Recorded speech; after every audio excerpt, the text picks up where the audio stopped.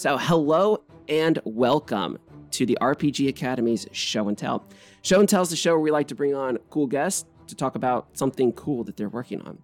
And today's cool guest is none other than Federico Sanz of Arcana Media. And the game we're going to be talking about is Zephyr. I'm super excited to talk about Zephyr because unlike other interviews where I feel like I have a lot of information, people will the games are about to launch. They've sent me press kits, all this other kind of stuff. I don't have any of that. All I have is just years of Fed's obscure, mysterious posting about this game, and I'm very excited to talk about it. So, Fed, welcome.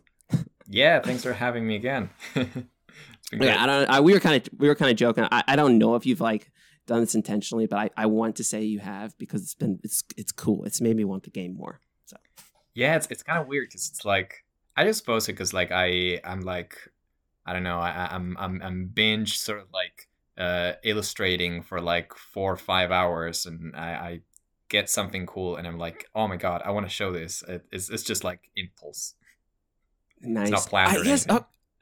This is going to be a little bit different, all right, as far as interviews go, because there's so much about this game that I want to talk to, and I really do, listeners, I really do like talking to Fed about different things, so I'm just going to be all over the place. So you said something that's pretty interesting. So hold on, you just will draw for 4 to 5 hours?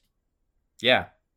It's the one part of the whole game design sort of universe that I can just sit down every day for hours on end and just do it. I just cannot imagine just focusing for that long. It's really fun. I believe it. All right. So I guess before we really get rolling, we've had you on the show a few times, and mostly to talk about Nibiru. All right. So this is different. So just can you give us the brief snapshot then for anyone who may not know who's Federico Sanz? Yeah, I'm basically an Argentinian games designer. I moved out of Argentina when I was 22 to London, and I was in London for about 5-6 years. Most of the time working at Mediphius Entertainment. I as soon as I landed, I started working on my own game and get involved with the community in London, going to clubs and play testing my stuff, and I started working at that big sort of games company. And eventually, right through the Corona crisis and with all of the world sort of burning, I left the country and I'm now living in Japan. I sort of got into Japan right into this like time window where we could actually enter the country, kind of like the Millennium Falcon, sort of like going out of the right as it explodes. But and now I'm basically here, and I'm still doing this full time. So yeah. Okay, just chilling, making games. Yeah. Mm-hmm. Okay, that's super cool. So, all right. So obviously people know I'm a fan of Nibiru. All right. So, and then you have Zephyr. And just kind of looking at what you've posted on social media, the art you've shared, the Discord stuff you've shared in your Discord, it's a very different game. All right. So, but you're definitely, you've posted, you share a few themes, but can you give us then, what's the elevator pitch for Zephyr? So Zephyr is basically... Oh, Zephyr. I've been saying it wrong. Fed, you need to correct me on these things. Zephyr. I remember, I think my first time I talked to you was I was pronouncing Nibiru wrong. I'm used to all of that. Because Nibiru has so many names that are just not easy to, but whatever. Zephyr is basically an anarchist game of fleeting identities. It is a game that is essentially about two thematic axes, as I like to tell them, which are feelings and identity, and debt and obligation. So in the same way as Nibiru had the themes of nature and artificiality and memories and identity, this has those axes. And it's basically a high fantasy game set in this living continent that is on a relentless march along endless salt flats. It's pretty strange from the onset. let's say. Okay, yeah, that's a lot to unpack. All right, so I got two things from there. All right, so I obviously I want to talk about like your themes here, but I also just want to talk about this world because I feel like you make cool worlds. The hold on, so it's a creature. Yeah, it's moving a creature. moving through salt flats. Yes. Mm-hmm.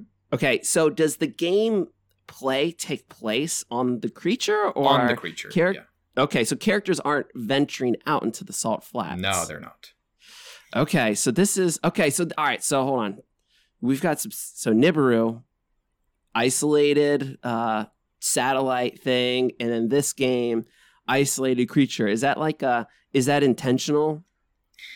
I do like the idea of like getting my settings sort of like, within a limited space, because it makes it helps me sort of like focus on what's inside, and we've talked about like the sort of like the more immediate, the more intimate parts of setting, and like sort of like the everyday stuff, the stuff that is ground level, and we're like, the stuff that the player characters interact with directly, and getting sort of like a limited, sort of like very defined space for a setting, so like helps out with that.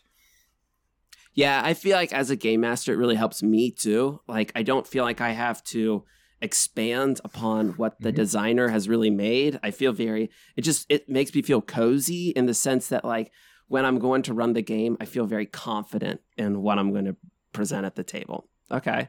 So I dig that. But so, all right. So can you just talk about this world? Like, can you like just go? Like, what is this world about? Because it looks cool. It's different. What's going on?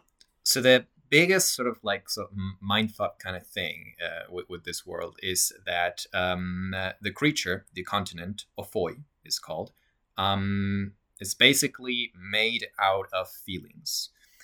Feelings in Zephyr are basically like substance. You can find feelings in liquid form, in gas form, in concrete solid state. They can crystallize. You can see mountains made of fury and rivers of like pure sorrow and stuff. And they sort of like merge and they mix and turn into different sort of like forms in the way that we see the world. It could be, I don't know, it's like if you could take a look at a valley on Earth and say, okay, everything is made of feelings because feelings have that substance, sort of like matter kind of thing. The interesting thing is that Ophoi, the creature, it basically has so like 4 lungs, and within these lungs are 4 different colors of the Zephyr, which are cyan, magenta, yellow, and black. That is the Zephyr. The Zephyr are those 4 colors. The idea is that those 4 colors are the feelings of the continent, which of course we're humans and we don't understand what those feelings mean. What does yellow mean? What does like magenta mean? What does cyan mean? But when they combine, they create the feelings that we do know. So there's a combination, for example, yellow, magenta, and cyan that gives you fury. And black, yellow, and magenta gives you, I don't know, sorrow, for example, or fear. The idea is that as those feelings combine and they shape sort of like the landscape of this creature, they also come to be part of what makes the characters themselves, the living beings of the world. So there's that metaphysics of feeling kind of baked into the game. Okay, so these feelings then, these resource, is it coming from the creature then? Yes, it's coming from the creature. The cool thing about the game is that whenever someone comes up with like this really wild sort of like, what the hell is this concept? Yeah. Like, it's hard to translate that and to have that be in the sort of like audience's head. The thing with Nibiru is that, with Zephyr, is that it doesn't use dice. It uses the very tokens of that color. It uses the Zephyr as a currency all the time. So that's always on the player's minds. You have basically 4 color tokens: cyan, yellow, magenta, and black. And that is used for everything in the game. So if I go to, jump over a hole or something, or talk to somebody because I would like to get some fish or something, I'm using the tokens in order to do task resolution. Okay, to try to succeed then. Okay, Mhm. so I guess then that loop then is so you spend these tokens. I guess so then what are the characters doing to how do you get more tokens then in the game? Well, it's interesting because essentially the tokens that the players will handle them are the composition, the constitution of their characters. So their Okay. characters are basically made of between 1 and 8 tokens, and you have those tokens in your on your player character sheet all the time. And for example, if you're going to do like a test, for example, jumping over like a ledge or something, you take a number between 1 to 3 tokens in secret. The narrator does the same. You reveal them, and if you have a different amount to the narrator, you succeed. If you have the same, you fail. You understand? Oh, oh, this is interesting. This is like blind betting. It's like blind Okay. betting. And of course, Okay. if you have like a bonus to something, you do 1 to 4 instead of 1 to 3, for example. So Okay. you have more chances of getting a different number. Interesting. So then my next question then is so because the different colors they represent different feelings and emotions. Mhm. Let's use the same example of jumping over something. So does it matter then, like what emotions I'm using to accomplish this task? Yes, it definitely matters.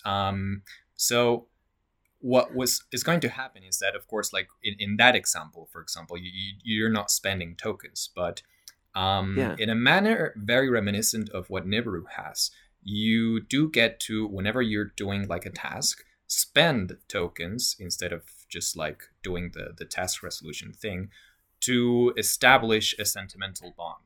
A sentimental bond that basically pushes you through achieving success at that. And to do that sort of like emotional bond, for example, let's say that the ledge that you're jumping is you're doing it because you're chasing like your antagonist, and the reason why you're chasing the antagonist is because they killed your brother or something like that. Well, you have like a really strong bond of like fury towards this person. So instead of doing the task resolution thing, you're gonna get the token combination of CYMK color that gives you fury, and you're spending that combination of color tokens and establishing a new bond of fury towards that guy. So Okay. any I action mean, that's sort of like, yeah, that's pretty cool. yeah, I dig that. Like the yeah, I like things that yes, there is some sense of randomness involved with how you're trying to make sure you don't have the same number of tokens as hmm the GM, but I like this because I feel like it's gonna just let the story do what everybody wants it to do hmm at the table, which is cool. So CMYK. All right. The all right, so we got all of our mechanics talk out of the way. It sounds awesome. So CMYK. All right. This I was some of the pictures that you posted on Twitter. I saw. All right, so now that you say this, now this is making sense because I saw these like little dots of CMYK, and it reminded me very much of something that I would send to like a printer for like a print proof or yeah, something like that. And it popped on because a lot of times you use, at least on the pages I've seen, very monochrome hmm colors. And so having these very bright colors there was just super cool. All right. So I don't know why I'm saying this right now. I just think it's a cool design choice. hmm So I guess what was the inspiration? Why CMYK? Well, Any CMYK deep meaning is there? I mean, CMYK is essentially the colors that you use when you print. In the industry, Mm-hmm. it's the colors that you have to get used to using. But also, I wanted to, if I was doing illustrations, I was thinking about this world, and I was like, oh my god, does this mean that I have to do some like really wacky color stuff whenever I paint like a mountain or a river? And I was like, nah, that doesn't sound right. Like maybe I could do it at some point, but generally I just want to like, work with like sort of like normal colors in a way. And I was like, well, if the whole world is based in CMYK, I can combine those and generate anything I want. So essentially, imagine if you saw the normal world as it is, just with like CMYK colors. probably a very trained eye would notice a difference. Mm-hmm. But yeah, that's basically sort of like the reasoning. And Okay. CMYK was sort of like um, easy to translate when I started delving into color theory and I started looking into which color combinations combine to make these feelings, make these other colors, and how are those colors associated to feelings, and sort of like determining that four colors seemed very usable, let's say. Okay. Plus, it looks cool, and I don't want to discount like just looking cool. I love stuff that just looks cool. So, all right, the world itself. So, the characters that dwell within the world Mm-hmm. are the Wind Folk. Yeah, they're the ones. So, who are who are the who are the Wind Folk? So the Windfolk are basically a group of people that live in the mountains in a voice, sort of like near the edge, let's say, of the continent. If the continent, like the back of this creature, is like a huge continent, rather than being in the center, they're more towards the periphery of the continent. And these people are, well, they're made of Zephyr, so they have a different biology to human beings.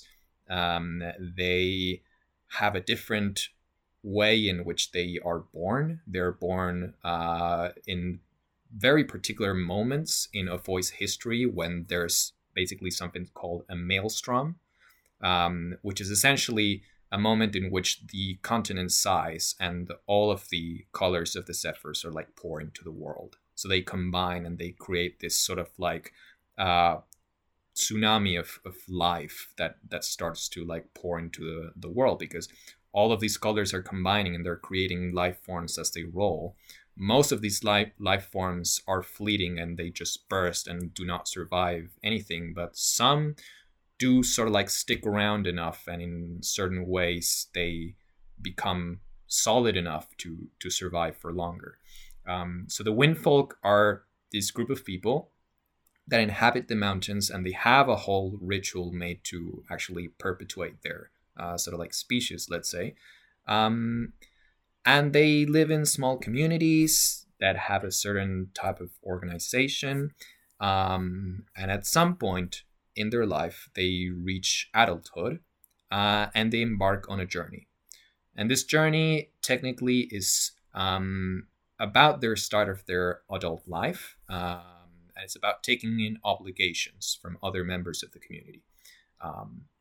Obligations are like a really big part of the game, which is basically, it's sort of like the way in which you get the stuff that you want. So like the skills, the technology, the tools for your adventure, but it's also the way in which players sort of like build the story structure. It's really interesting because Okay.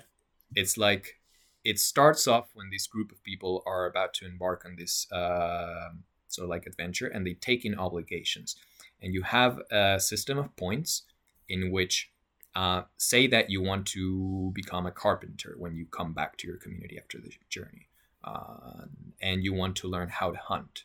So all of that stuff, all of the technologies, the skills, the items have a cost in like a set number of points that we can talk about later. And to counter that, to sort of like balance the equation, the players get to build an adventure.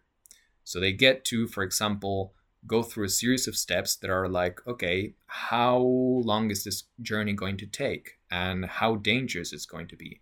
And is this going to benefit yourself or the whole community or the entire community of like Windfolk across the continent?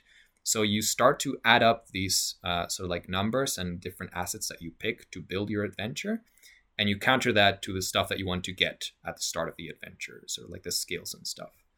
So it's very interesting because you are essentially setting off the journey with the players having built this like really cool thing where they get the stuff that they start with, and they also set the goal of their journey. Okay, I like that a lot. It's very much a more collaborative style Hmm. of role playing, which is what I typically gravitate towards. Hmm. So I guess that is one of the questions that I wanted to ask you about, because when you said early on that this is a high fantasy game, it looks the art you've shared is very fantastical, very different than the real kind of grounded in realism that Nibiru was. So I have to when I think high fantasy, I think adventure. I think characters going out into the world, exploring and doing stuff. You kind of explained how those adventures may be formed, but like, can you give us an example of like what would an adventure? I know there's endless possibilities, but what would an adventure look like in Zephyr? For example, you could have an adventure in which there is this huge bridge in a far off land that needs to be repaired. And essentially, you go there to do that, to help the community in there. And there's a lot of like conflict around the construction of this bridge. Or it could be that there's this huge herd of like really strange bison that are going to arrive at a place, and you have to help hunt them down to aid like a community that is going through like a harsh winter or something like that. It's all about like these pockets of communities, and you also have as like a big sort of like antagonist and a force for like building stories. The antagonists of the Windfolk, which are the Salt States, which are essentially a set of like small kingdoms, let's say, that are sort of like clumped together at the center of the continent, that usually raid the Windfolk sort of like region and take captives, and they have like a completely different sort of like society. That is a big thing. Okay. All right. So I was wondering like who the antagonists were in the system, because I've seen a lot of images for the Wind Folk and some different creatures and stuff, but I haven't really seen anything. So the Salt States. All right. Just at face value, this is very much to me the you talking about raiding and stuff. This very much seems to me the themes of colonialism, Yeah. that are mixed in here. So how much of that is like in the world of Zephyr that you wrote that's going to be presented in the book? Is that like, are the Salt States like, are they actively like going and trying to conquer the Windfolk then in the world right now? Yeah, more than trying to conquer, they are essentially taking in captives and sort of like very slowly trying to progress into where the Windfolk live. The problem is that the Windfolk live in something that is like an actual real world term in anthropology, which is called a shatter zone. A shatter zone is essentially a place that, because of its geography and because of its conditions, it's nigh impossible to basically advance through with an army. It's very hard to tax people living in a shatter zone. So that's essentially where the Windfolk live. The biggest thing with like the Salt States and what happens with the Windfolk is that the Salt States operate on a different moral conception of human relationships. Okay. Which is the debt morality. Essentially, they use the concept of debt and money, whereas the Windfolk use obligation, let's say. And it's a very simple difference. It essentially means that when the Windfolk generally share most things, and what they don't share and they sort of like exchange, etc., they see it mostly as secondary, the material thing, and the primary thing being the relationship that gets forged through that. So they have this concept of obligation, and they operate in a gift economy, which is stuff that like is introduced. But the mechanic of obligations is essentially about that. Is about reciprocity and how like someone gives you something and you give something in return. And generally, what you give in return as a player character in this game is like a mission, like a quest, a side quest, or something that you're doing for them. Okay, so we have these diametrically opposed debt obligation. All right. So this is one of the things that I wanted to ask you about. So because you're from Latin America, and you've been all over the world, all right, and you're very open on your your personal Twitter about your politics and whatnot. So I want to ask you then is what sort of why explore for you? Why explore this idea of debt and obligation? Is this how personal is this for you? Oh, it's extremely personal. uh, um, Debt is one of those things where like, and this is like a huge influence in the book. Probably the largest influence into this game is my favorite book, which is a book by David Graeber called Debt. 50,000 years of like the history of debt, and it talks about debt morality and how debt morality is ingrained in our society as of today, and for how long it's been like such a big factor for conflict and social conflict along pretty much the entire history of humanity. The big sort of like divide when we talked about like debt and an obligation is that an obligation is something that's personal, that's not transferable, whereas debt is impersonal and it's transferable and you can count it.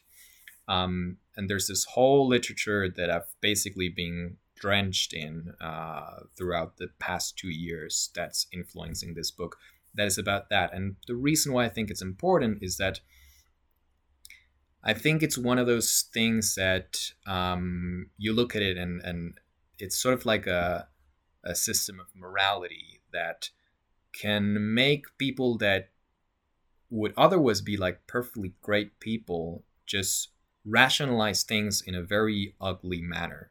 Debt morality.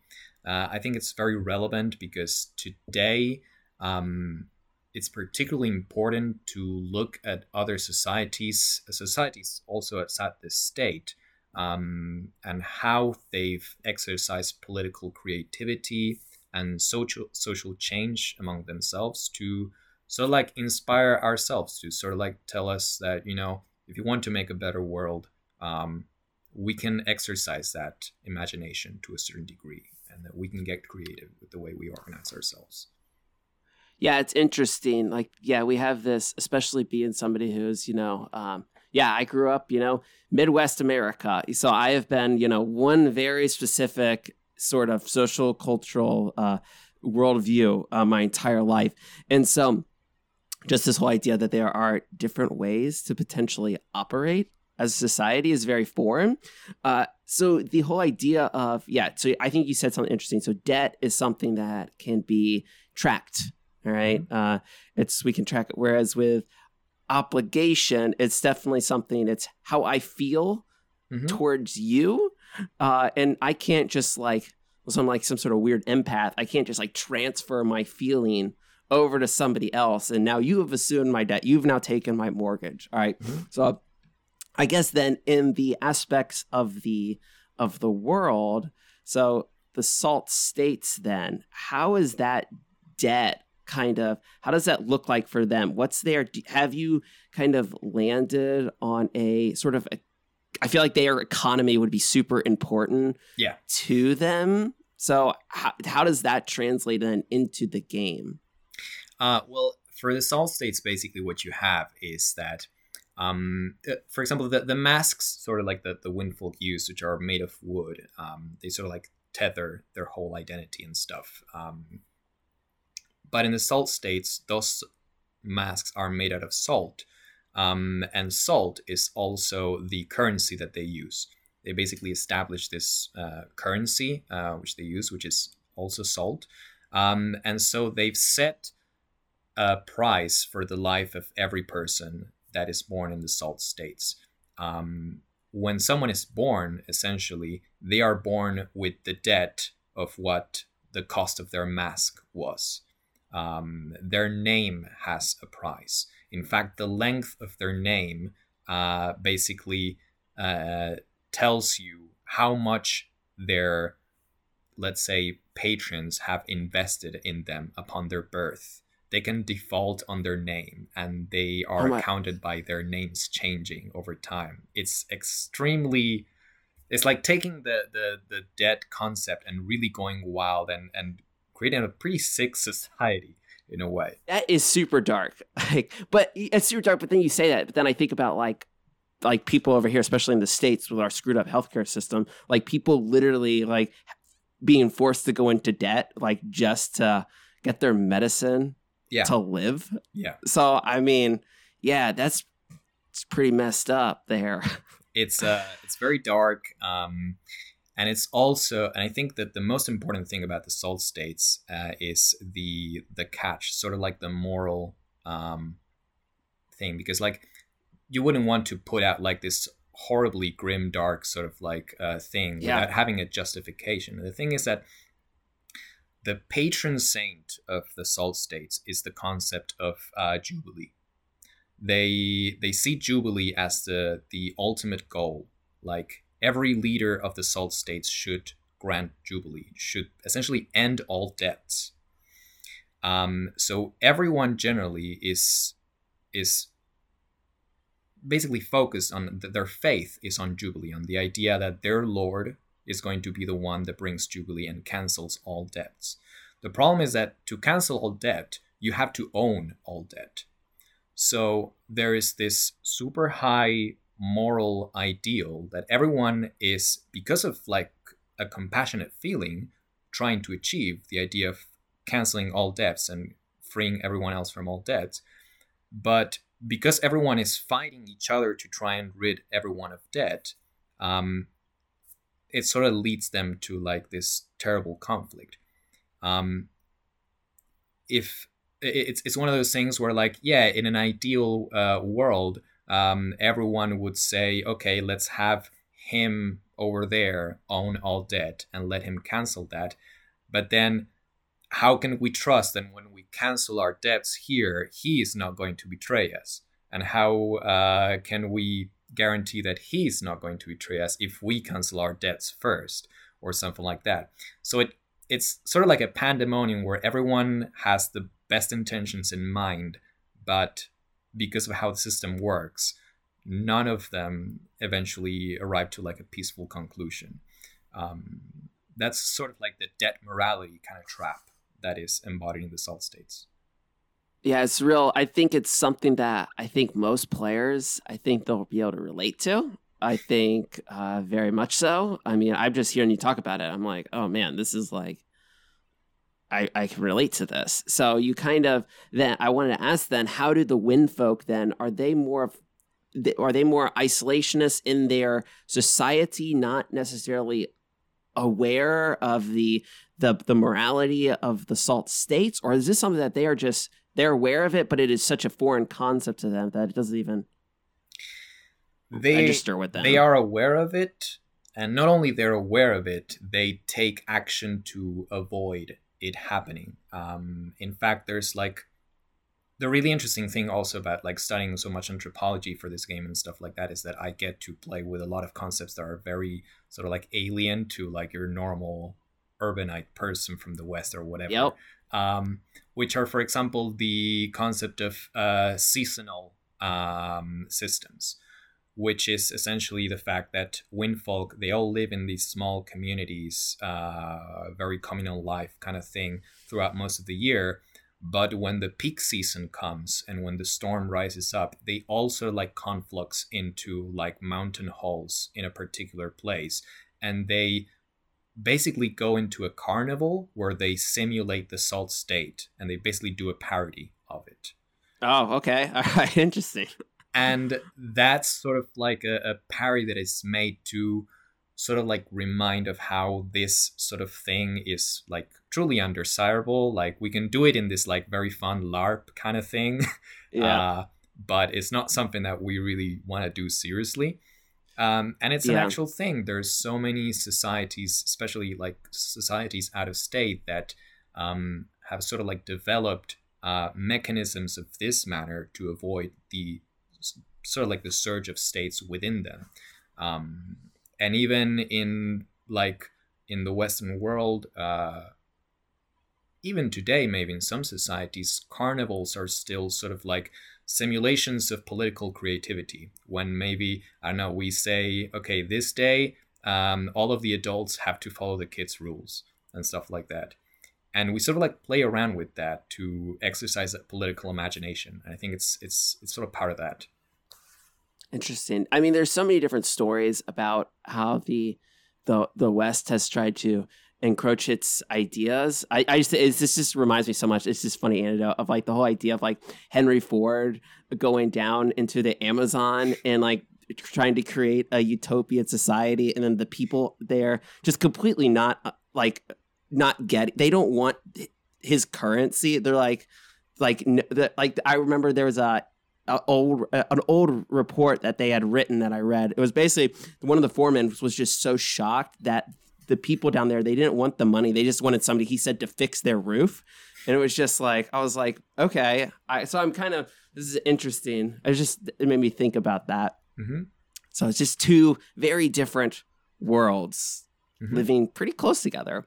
So is there violence in this game then? Oh yes, there's definitely violence. Okay. And there's a very strong distinction between the violence that a windfolk could suffer through, like, I don't know, like an animal lashing out, or like through like crossing a rapid and getting caught in like the current, and the violence that they get from the salt states. Because what's important is the feeling behind it. Like a violence from nature is sort of like indiscriminate, and it's sort of like, there's no real feeling behind. But the salt states, they're out to get these people, and they have very strong feelings for them. They believe windfolk are inferior beings that should be like taken as captives or something. So the violence is very different. Whereas with like if you get harmed from like nature or something, you take points of your constitution and etc. You lose Zephyr tokens and stuff. If you sort of like find yourself at the end of like the sort of like a salt states freelancer or something like that, there's a system by which your character sheet gets hurt, essentially. Okay. For example, if like it lashes at you and you get caught in there, you drop 2 tokens and you see the line they intersect, and you slice your character sheet through that. If you get shot at, you basically let a few tokens fall on your character sheet, and you puncture the character sheet. And there's 1 or 2 ways to defend from that, but pretty much you want to avoid violence with the salt states. Like violence with nature, that's going to happen. It's very it's a thing. But violence with the salt states is generally what the windfolk want to avoid. And it sort of responds to the fact that for a big chunk of history, one of the most common, if not the most common response to violence is just to flee. It's so common, and it's generally like, even in marching armies, it's sort of like the number one cause of like casualties is like people just leaving and refusing to hurt other human beings and stuff like that. And I wanted to sort of like reflect that with that. Yeah, it's definitely different. I think because then you go into the game with the mindset. I mean, because with most games, you're kind of, we're so used to this whole, the design idea of like, yes, something is against me, so I can be against it. Mm-hmm. So I think having this very clear, like, I think it will then inform the game. Like, you're going into it, the players telling the players, yeah, this is, we don't attack them. That's not kind of what the goal of this is. We run away, we fight with nature. So, okay, interesting. So I guess one of the other questions I really had for you was, you've been working on this game for, maybe not working on the game for a long time, but I feel like it's been in your head for a long time. Yeah. Because it is the logo for your company, all right? And I was always like, when Nibiru, I think I've told this story before, where so I got into games with D&D 5e because I had no idea what these things were. My comic book shop just told me I may like this, and so I picked it up. And then your game was, I wasn't on Twitter early on, I was just on Facebook, all right? And so Nibiru was the first indie game that I played, all right? And it was one of those, I was like, oh, okay, this is what I really want to do. So I kind of shifted over my focus over there, But you always had this logo, and then one day you shared some art on Twitter. I was like, what is this thing? Like, so how can you talk about like the genesis of Zephyr? Like, where did this come from? It's very old, and it's a Okay. great thing that you pick up the thing, because the logo is like the face of like a windfolk. Yeah. Um, it's very old. It's one of those things that started with the design of the windfolk. Basically, I wanted to have a game in which the character sheet was sort of like this mask, and the idea was that you were going to like write on this mask, and there was going to be like a very big theme of sacrifice where you would tear out chunks of your mask to harness some power or something. But the mask itself was like sort of like the big kicker to it all, that shape. Um, and I had that idea. That idea, of course, mutated a lot, and it gained all of like the Yeah. substance and stuff. But it was kind of not like what happened with Nibiru, where like it started off from the theme of memory. It started from that shape, and I did want it to do something with feelings, but that was kind of it. Gotcha. So you just had this, because how old is like Nipper's been around for a while now, right? Yeah, it's been probably since 2019, 2000. Nibber has been around since 2017, more or less 2016, I think, um, with a quick start and stuff like that. The company logo was probably around 2017, more or less. Yeah, it's Gotcha. old. So is this? So yeah. So this is going back. Were you still in Argentina then? No, that was I was in London. I was in London. Arrived London in 2015, Okay. and I started working on Nibiru on at the end of 2015, more or less. So yeah. Gotcha. Yeah. It's just funny. I was just thinking about this because it's like, I with this logo, it's just I feel like I've been waiting for this game for forever. Like, and then it's finally coming. So, all right. No, I was just very curious about the logo and Mm-hmm. everything. So, but kind of still talking about like your history with this game. Then, you've been pretty open on social media about your art process. All Mm-hmm. right. You started early on, that's what I was kind of joking about you kind of just throwing out random art pieces on Twitter for like the last several years. Nobody really, we're not really knowing like, what is this? So, but as we get closer to the game, those have increased, and you've talked about your art process. So you've been developing this game for a while. You've been drawing for 4 to 5 hours a day. So what is that? Talk to us about the journey of you learning your art and drawing. What'd that look like from day one to now? Oh my god, that's like so that was the biggest thing, and I think it's one of like the big things with Zephyr, which is that most of what I've drawn over the last 2-3 years has been for Zephyr. So it's been pretty much my entire journey as an illustrator from start to finish. Um, so I started around 2018, 2019. And I always started with a friend that's basically my mentor. Valeria is basically my best friend, along with my other best friend, let's say, best friends from Argentina, essentially. Okay. And they basically told me how to draw. They taught me how to draw. Um, and Yeah. basically, around that year, 2019, I bought the Surface, which is the computer that I used, which is also a tablet, and that's why I wanted it. I wanted to be able to like draw on top, and I started drawing, and I sort of never stopped. And I think it's become one of those things that like it's the one part of the artistic process that I can do to no end. Um, it does give me the same sort of like feeling of like wanderlust that I get from like designing games, but it gives it to me in a very consistent sort of like way. Like game design, like you can think about mechanics and sort of like see, okay, this doesn't work, this works, this maybe doesn't work. Every once in a while you hit in like a gem, but with drawing, it's one of those things where like every piece that I finish, I'm like, wow, this is so cool. I gotta show it around. Yeah, it's very cool. I really am. I'm so impressed with this art. It is it's good.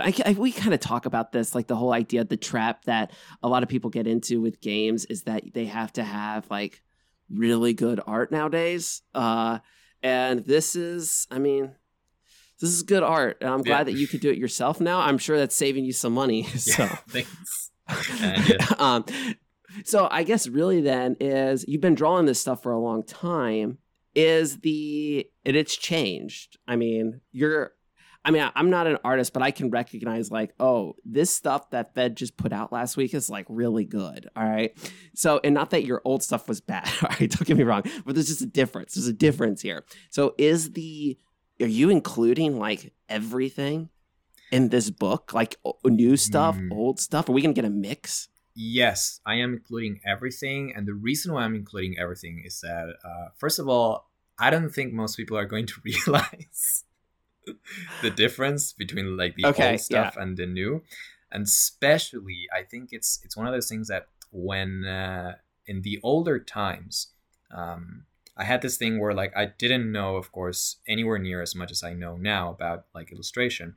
But the thing is that I was super hyped, like beyond belief. So I would spend like tens of hours in each piece. Like and I would spend like, I don't know, like weeks on a piece, working like a lot of hours per day. And I would cover a lot of my imperfections through just like pouring detail into the pieces. So I would just detail like a mad person. And it would come out really cool. So a lot of imperfections you wouldn't notice because they were covered in detail. Whereas now I can be more chill and still get a good art piece or like a nice illustration out. But back then, I think that sort of thing happened a lot. Some of my most detailed pieces are like the oldest pieces that I have. It's interesting. I could definitely I see like some of the more recent stuff that you've posted very much simpler. Yeah, you're doing a lot of stuff with light and shadow, which we've kind of talked about before, which I really like when I see artists do that, where it doesn't look like everything's kind of washed out. It's just I don't know, it's just me talking. So I know I really like it. It's cool. Also, you've started sharing some like layout pics and stuff. I'm always a fan of games that don't follow like traditional layout structures.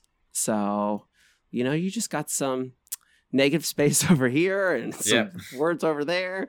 So, okay. So I dig it. So, but I guess the big question is, we talked about how this great game, different themes you were kind of talking about, but can you talk? All right. So I hate dating podcasts, but this is January of 2022. All right. So when are you thinking about, yes, you're still finishing up Xanadu stuff and you're working on all of that.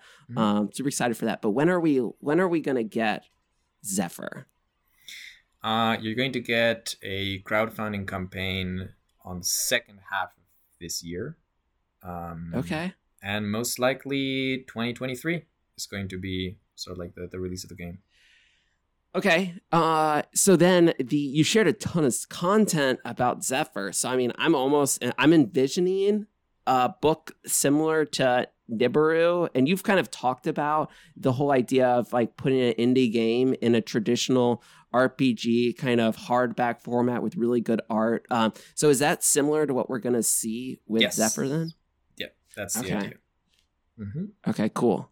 And are we going to get like super cool like ceramic tokens as an add-on on? We're going to get tokens as an add-on. The thing with tokens is I'm not going to go like super wild, but the tokens that I got look super cool. I think I have a couple of like images posted about them. And the ideal thing is to make them like very cheap.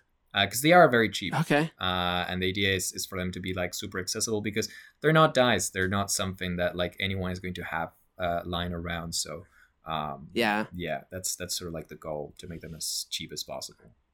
Okay, gotcha. So you're not going to pull a Fantasy Flight on us and No, make like... yeah. Okay, all right. No, I would expect nothing less. Okay, so all right, that's super cool. I mean, I'm very excited for this game. I hope that listeners go check out what Fed's doing. I mean, even if you don't want to wait for this game, you can get Nibiru right now. I love this game. I love Nibiru. All right.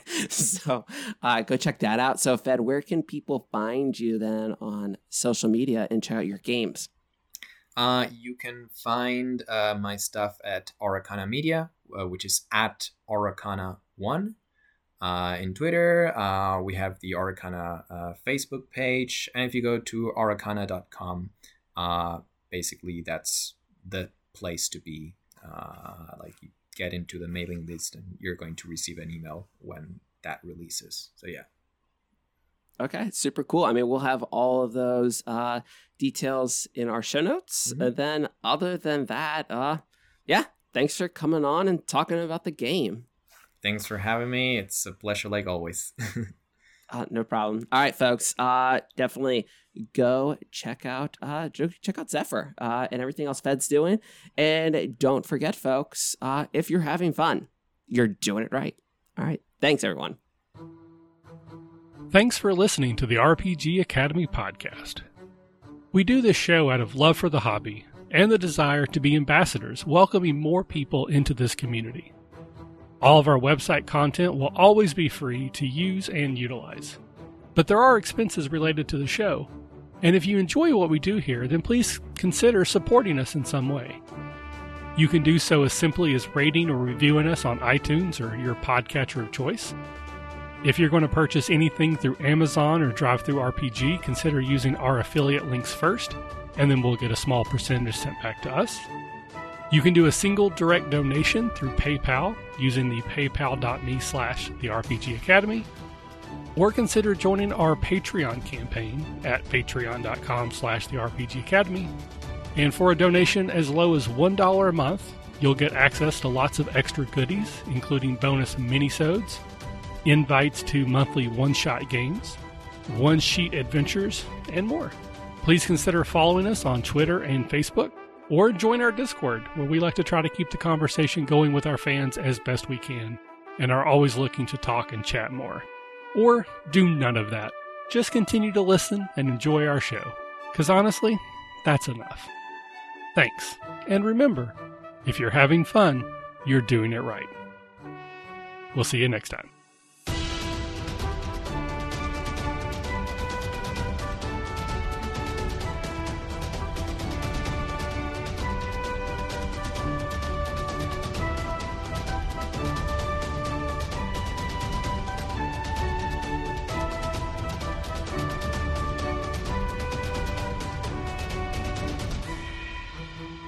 The music used for our intro and outro is Fly a Kite by Spectacular Sound Productions, used under the Creative Commons Attribution Share-alike license.